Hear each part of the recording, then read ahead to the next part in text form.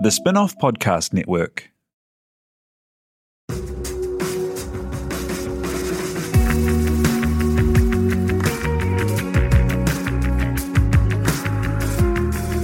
You're listening to Business is Boring, a podcast that reckons it's anything but.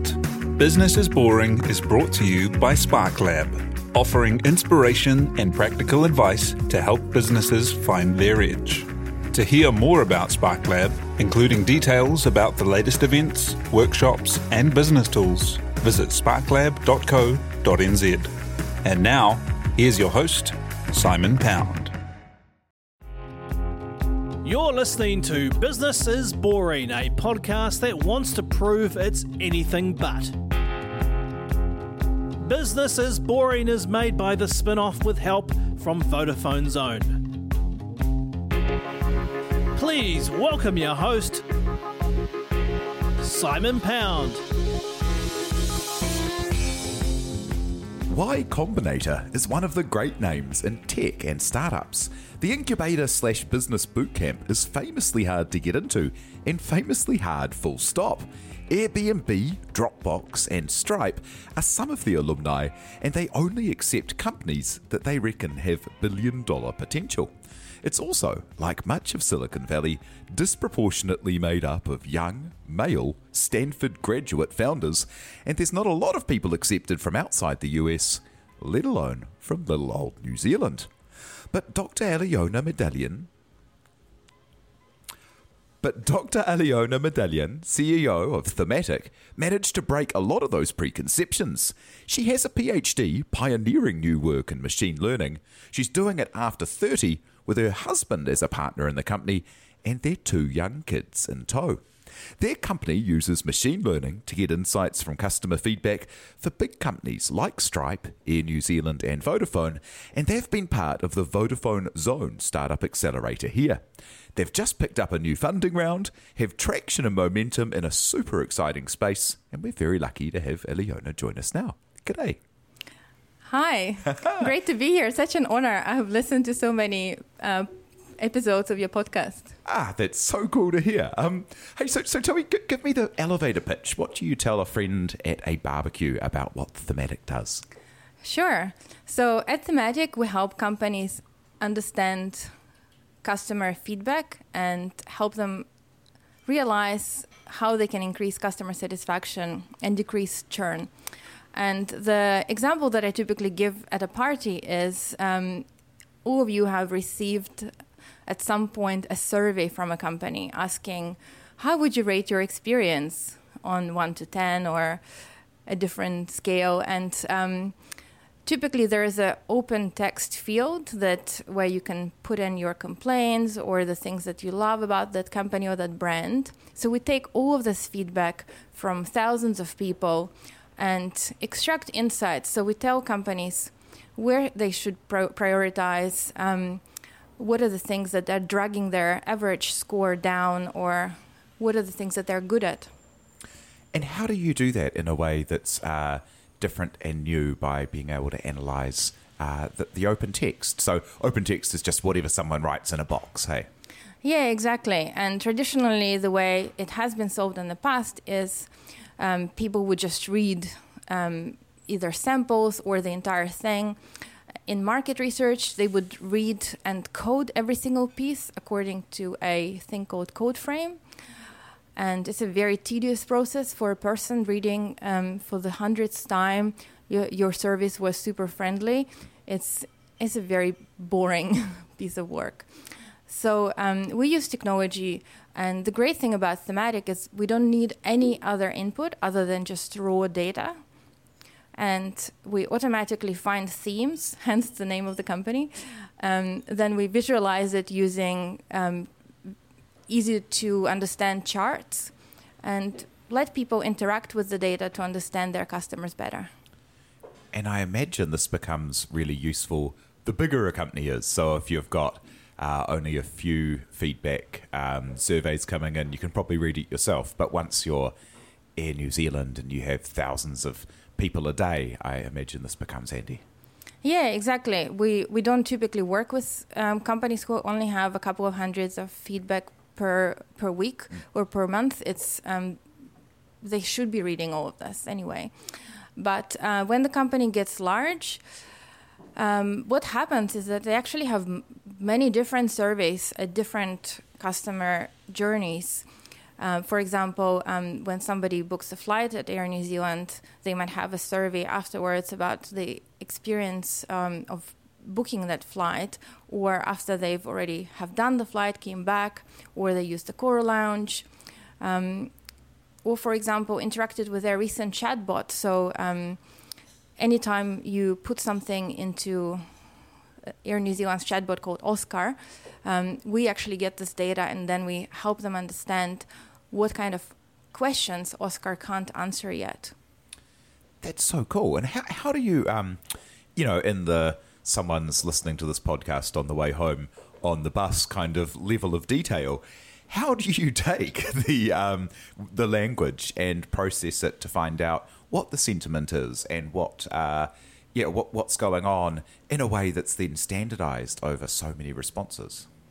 Yeah, this is a really hard problem, and it's also a very fascinating problem, which is the only way I could study it for such a long time. So I have a PhD and actually my master's was also in the same thing, extracting meaning from text. So language is fascinating. There are hundreds of ways of expressing the same thing using many different words. And you really need algorithms to figure out the meaning of individual words and then the meaning of a phrase when you put these words into a phrase. So, for example, if we take wet newspaper, the word wet you could say as drenched or soaking. Newspaper can be written as one word or as two words, or you can just say paper. And in different contexts, it could mean different things. So we basically use algorithms to learn the meaning of the words that are similar, and then put it together into common themes. And that must be so hard. If it was wet blanket, and maybe someone's complaining that the steward on the plane had passed them a wet blanket, or maybe they were saying that the steward on the plane was a wet blanket. Like, how do you work with those kind of idiosyncrasies of language? Yeah. A very common question is, how do you deal with sarcasm? And it's exactly, not. So we have done some research into how sarcastic are people actually when they provide feedback as customers. And we found that they are very rarely sarcastic in service, because when they provide feedback, they don't want to be misunderstood. And on social media, they are likely to be more sarcastic, but often the sarcasm is in response to something like, yeah, right, and not very often at all, maybe 3% or less in when they provide actual useful feedback about the services or the products of a company. Yes, I suppose in the context of a survey, you would get more accurate kind of stuff. How do you test stuff? So do you randomly pull out a small percentage of the things that have been analysed through your program and then just sense check them to make sure you're on the right kind of path? Or do you have another program that checks your program? Or what kind of stuff do you do? So we have our own ways, and there is a white paper that on our webpage, which I don't want to bore the listeners, but how companies test when they decide whether or not they would be comfortable relying on thematic is that they basically do the same task using their analysts, and then they compare side by side the results. So there's always this computer versus human comparison. In the best situation, you should be comparing not just to one human, but to several people, because people tend to disagree as well on what matters. And it's the people kind of fighting for their lives, like fighting for their jobs. Get this right. Tell me about how you ended up in Y Combinator, which is such a cool achievement in the world of startups. That if someone's listening that isn't a deep fan of the world of startups, the companies that have come out of it, the process to get in there, it's amazing. Yeah, Y Combinator was amazing, truly amazing. And we got into Y Combinator by chance. So Nathan Holmberg, who is my husband and my co-founder, signed up for their startup school because they, as part of the startup school, they would release weekly videos on how to build and grow a startup. And he was needing something to watch the videos, some kind of a reminder. It turned out that the startup school was a way of scouting for new startups to join. And we also got to experience what it's like to work with some of the alumni who were our mentors during that program. And towards the end, we got encouraged to apply. And to be honest, we didn't even consider. We saw these emails, late applications still open, but we just never thought it would be a place for us. And only through encouragement from one of the Y Combinator alumni, we ended up applying. And from then on, everything happened very quickly. How come you didn't think it was for you? Because the startup school that you were part of, that still had like a 50,000 down to only a couple of thousand people accepted, like a 25 to 1 or something kind of chance on that. And then, you have the experience and the education. How was it still not something that felt like it was applying to you? Yeah, good question.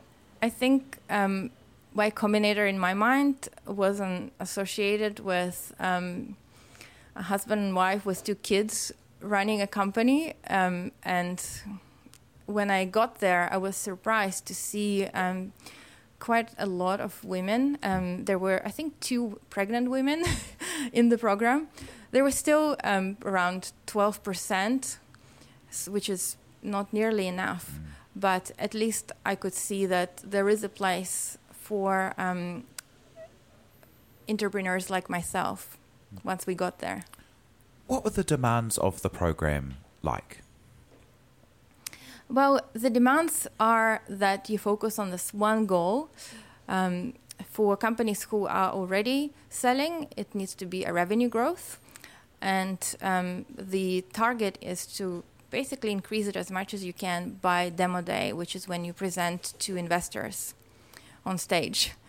And every week you meet with your mentors. Otherwise, you're just doing it in your own time, in your own office. We didn't have an office. We had a shed at the back of our house. And we worked from libraries when it was too hot. And the demands were to attend the office hours with group partners, update them on your progress, attend one-on-one meetings with experts. Well, really, it's not demands, but opportunities to basically learn from the best people who have done it many, many times over how to grow the business. And how did it help you refine what you were doing and, move the product and the kind of concept along? So, funnily enough, we have the product has improved significantly as well as our sales. So the sales improved just by the virtue of us focusing on it very heavily. And the product improved because we managed to sign up Y Combinator as a customer. That's great. Yeah, so in the beginning of halfway through the program, I received a survey from Y Combinator. So how are you finding the program? Are you happy that so far? And what do you think about the office hours, about the dinners, and so on? And I immediately saw it as an opportunity, and I said, hey, how about I analyze this data set for you so that you can see what the results are like compared to somebody reading it. And they really liked it. They are regularly sending out surveys to founders. They're really passionate about customer feedback, and it's one of their mantras is talk to your users. And the product improved because they started using our tool, and they pointed out all of the things that are wrong with it. So far, when we would sell to large enterprises, they would say, this is wonderful, this is great, we really love it. But people in Silicon Valley are used to much better things, much more easy and user-friendly things. So they provided a lot of feedback that we immediately took on board, which is why then they signed up as a customer.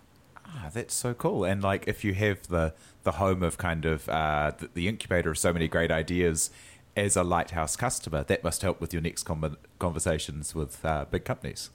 Big companies don't know much about Y Combinator, but it does make an impression on potential investors. What's it been like trying to create a sales model? Because both you and your husband was like chief architect at Serato, is that right? Yeah, that's right. Yeah. Both technical engineering side kind of founders. How was it then learning to, and what did you have to kind of upskill and add to be able to go and do founder-led sales to companies like Stripe, which, if anyone doesn't know about Stripe in New Zealand, is a huge international payments company? Yeah, so what happened was I was trying to sell a version of my PhD research initially, and I think there has been companies contacting me that were interested in it. For example, NATO contacted me at some point and said, can we use Maui, the tool that I developed during my PhD, to analyze all of the papers that their scientists are putting together and to ensure that they can collaborate with each other. And I was never able to actually make a sale. And so I was chatting to Rich Chetwynd, he's CEO of Litmus, then this data, both companies that he sold into US. And he said, well, you know what? You just need to do a sales course so that you know how to actually close the deal. And I ended up doing a sales course with Miles Valentine, just a 2-day workshop. And it was eye-opening because I could basically understand that there is a clear process that you need to follow, and it's all about doing the right things, saying the right things at the right time, asking the right questions is, I guess, is the number one. So asking people, when do you need it? How much are you prepared to pay? And it's kind of difficult for an engineer to ask some of these questions, but you just get used to it. And how about in putting things in terms of like finding the problem? Because I've seen in interviews you've done talking about that idea of, find a really hard problem for people and solve it. Yeah, so at the same time as I was trying to sell Maui, I was invited for a meeting at Fairfax Media, and finding a problem worth solving is so important. So during that meeting, I showed them a demo of Maui, and they said, wow, this looks great. So I came up with my question, when do you think you'll need it by? And they said something about 6 months time, and I understood that it's not a product I should be focusing on. But in the same meeting, there was another Fairfax employee, and she said, you know what, we're running all of these surveys, so I was wondering if we could use Maui to analyze feedback from those surveys. And we looked around, we couldn't find anything other than really expensive US big brands. So I understood straight away that this is something that is worth solving because she couldn't find any solution. And then I asked her, when do you think you will need it? And she said, well, as soon as possible. We're already starting, and pretty much next month we need to make a decision. And I dropped everything and focused on solving that particular problem. And was that a far smaller problem than the original problem you tried to solve? Like, quite often these apps that work, it's when they shut off a lot of the possibilities and seem to go really narrow. It is a much more difficult problem because I had to basically start from scratch, and I couldn't reuse anything out of my PhD other than some of the key ideas. But at the same time, we focused on Net Promoter Score surveys, which is a specific type of surveys. And this has helped us narrow down the problem. And now we're slowly expanding to other types of surveys, to chat logs, to even forms. And a Net Promoter Survey is the one everyone who's ever been using a product, and then it says, how likely are you to recommend this to a friend? And it makes you pick a value between 1 and 10. It's that one which is standardized across everyone, but then that open text box must be the actual only place where there is insight and something that's totally just for that company. Yeah, exactly. So pretty much every company cares about brand loyalty and how likely people are to recommend, and the word of mouth marketing is the best type of marketing.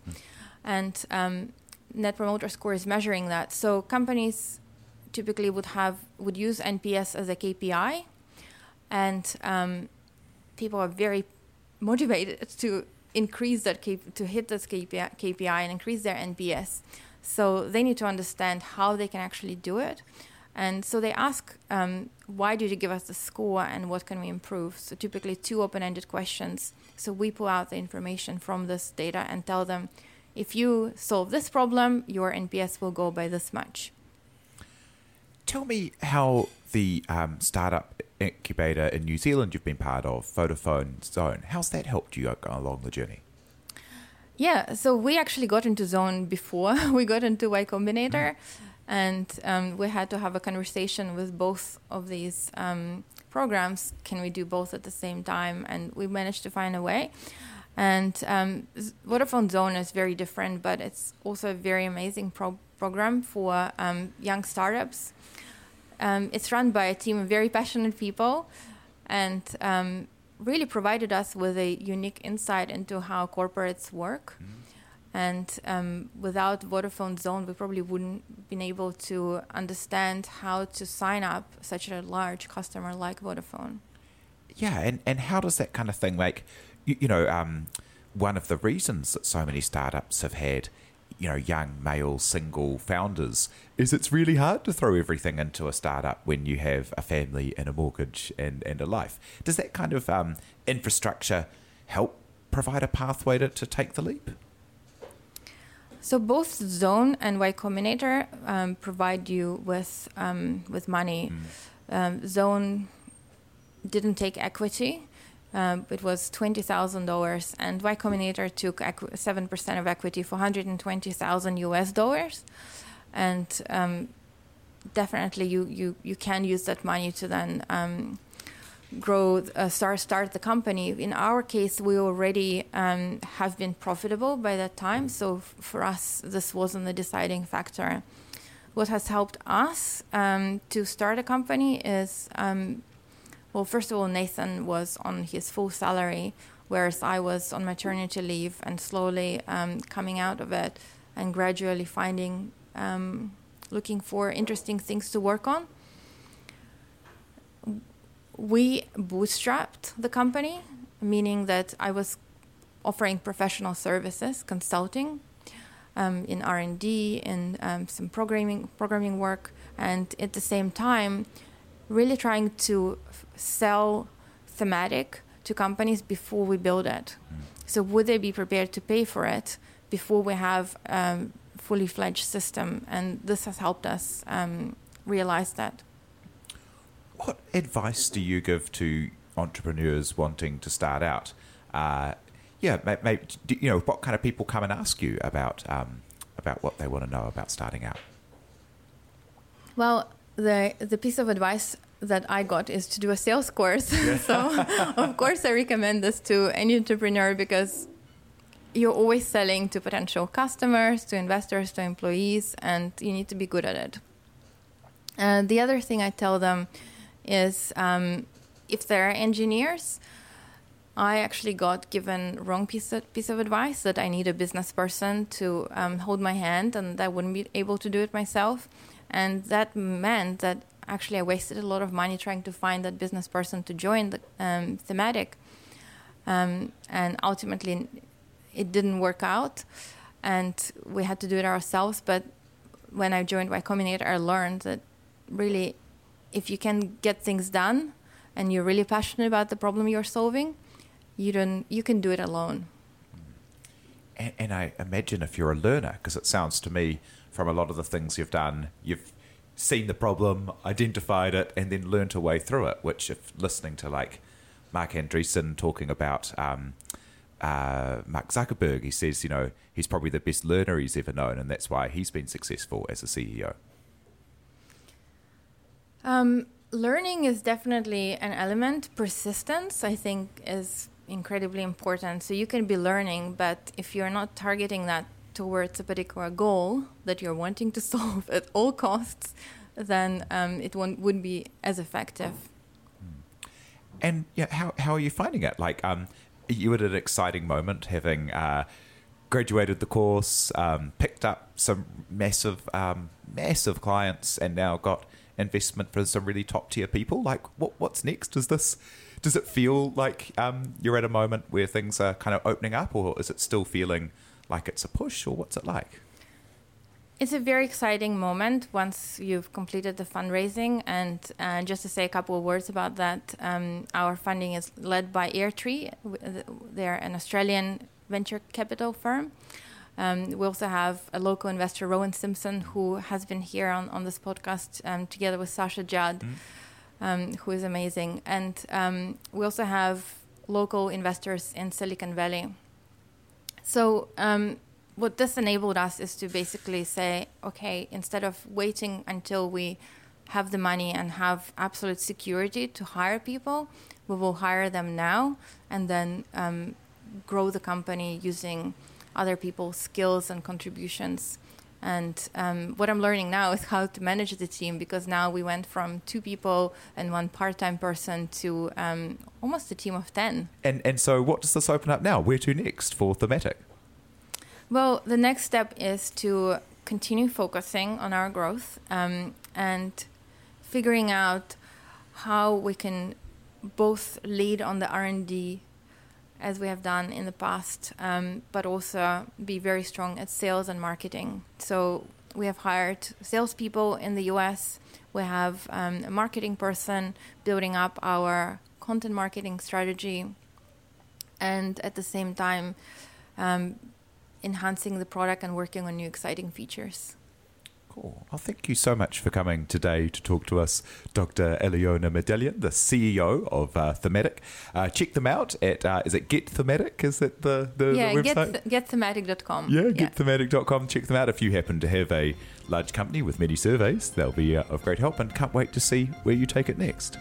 Thank you so much. I really enjoyed this. Cool, thanks. Thank you very much, Jose Barbosa, for producing. Thank you very much for listening. And thank you to Vodafone Zone, our new sponsor.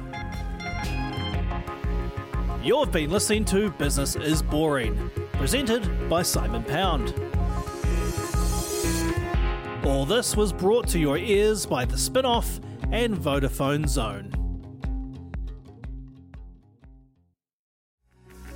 From the Spin-Off Podcast Network, that was Business is Boring, brought to you by SparkLab. Make sure you're following Business is Boring wherever you get your podcasts. And for more information on SparkLab, visit sparklab.co.nz. Are you making the most of your KiwiSaver investment? Generate is an award-winning KiwiSaver provider with a track record of strong long-term performance. Making a smart decision now could add tens of thousands of dollars by the time you reach retirement. Book a no-obligation chat with a Generate KiwiSaver advisor today at generatekiwisaver.co.nz/getadvice. A copy of the product disclosure statement is available at generatekiwisaver.co.nz. The issuer of the scheme is Generate Investment Management Limited, and of course, past performance does not guarantee future returns. The Spin-Off Podcast Network.